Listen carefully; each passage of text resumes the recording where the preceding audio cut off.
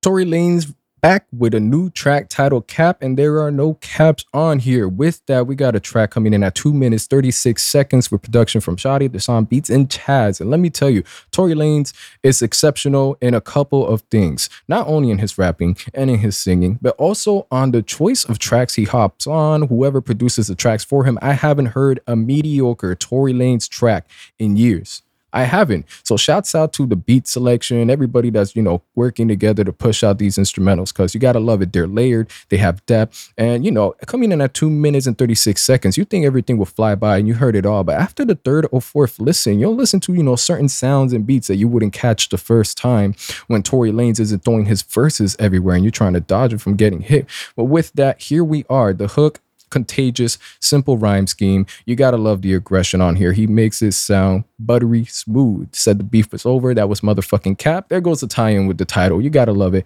Don't need no fucking handouts, let alone adapt. We ain't trying to adapt these motherfuckers. We're not. 6 and 8 fours and 2. I played it crap. I'm trying to think. I'm pretty sure that's a dice reference. I'm not familiar with dices, but shit, I enjoy. I don't know, rolling dice is when I play Monopoly, so I'm going to give that a thumbs up. And Taboo in Miami, I'm Too Rich for Booby Trap. Again, simplistic, rolls off the tongue pretty good when you're rapping this, bumping this in the speakers, whatever the case is. Now, this is a diss track towards Party, not Cardi, who's Cardi's B ghostwriter. And, for a little bit of reference, he's ghostwritten a good amount of Invasion of Privacy and tracks prior to that. I believe he also had a hand in Cardi B's Bodak Yellow. Now, I forgot exactly how this beef started, but all I know is Party is Meg's boyfriend. So fuck it, you getting smoked too.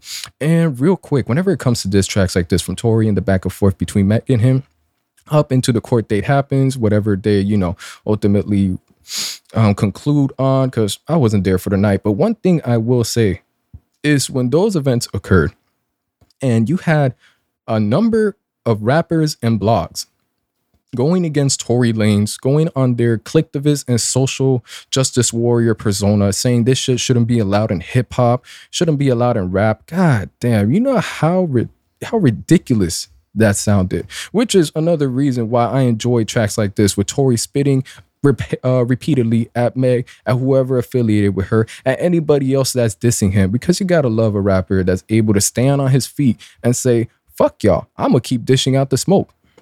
Now, why am I saying that's going on this small rant? Because for some reason, I don't understand how people don't listen to Tory Lanez because of what happened. Y'all a fan of hip hop and rap, but if you a fan of the genre and you don't enjoy the bullshit that comes with it, hey, there's something wrong with you.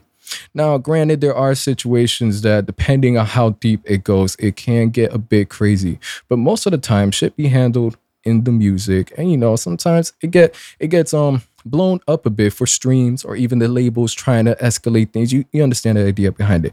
But just anyways, with this, I just want to say I'm enjoying the pettiness. I really am, because it's resulting in great music. And with that, sophisticated phrasing aside, you got to love this shit. You really got to love this shit. Now, going on to the part of the track that actually has the diss content.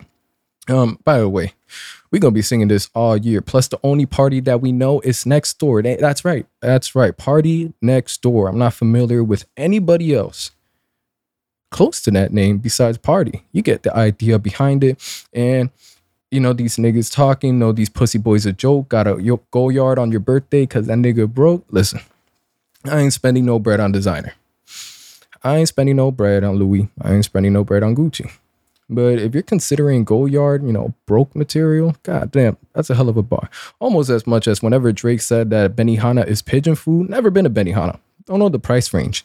But if you're calling a restaurant's food pigeon food, that's pretty fucking disrespectful. I know, side tangent. I'm like, all right. That man got designer. You calling him broke? All right, Tory, I'm loving the braggadocious attitude with that. I remember he tweeted out this wasn't a diss towards the Migos and Cardi B. For the reference, the Casa de Migo, that shit right where I'm at. He would say something back, but he need Cardi B for that. Too cold with the jewelry on his wrist that he references right afterwards. I mean, this is a short, smooth track. We're getting aggressive Tory. Great production on here. And I'm enjoying, again, the aggression. I enjoy the fact that any smoke that's being delivered, push it back. And can't wait for, what else we're going to be getting from Tory Lanez. What did you guys think about the track? If you're not a Tory fan, what's stopping you? Seriously, what's stopping you if you're not a Tory fan? With that, I'm out.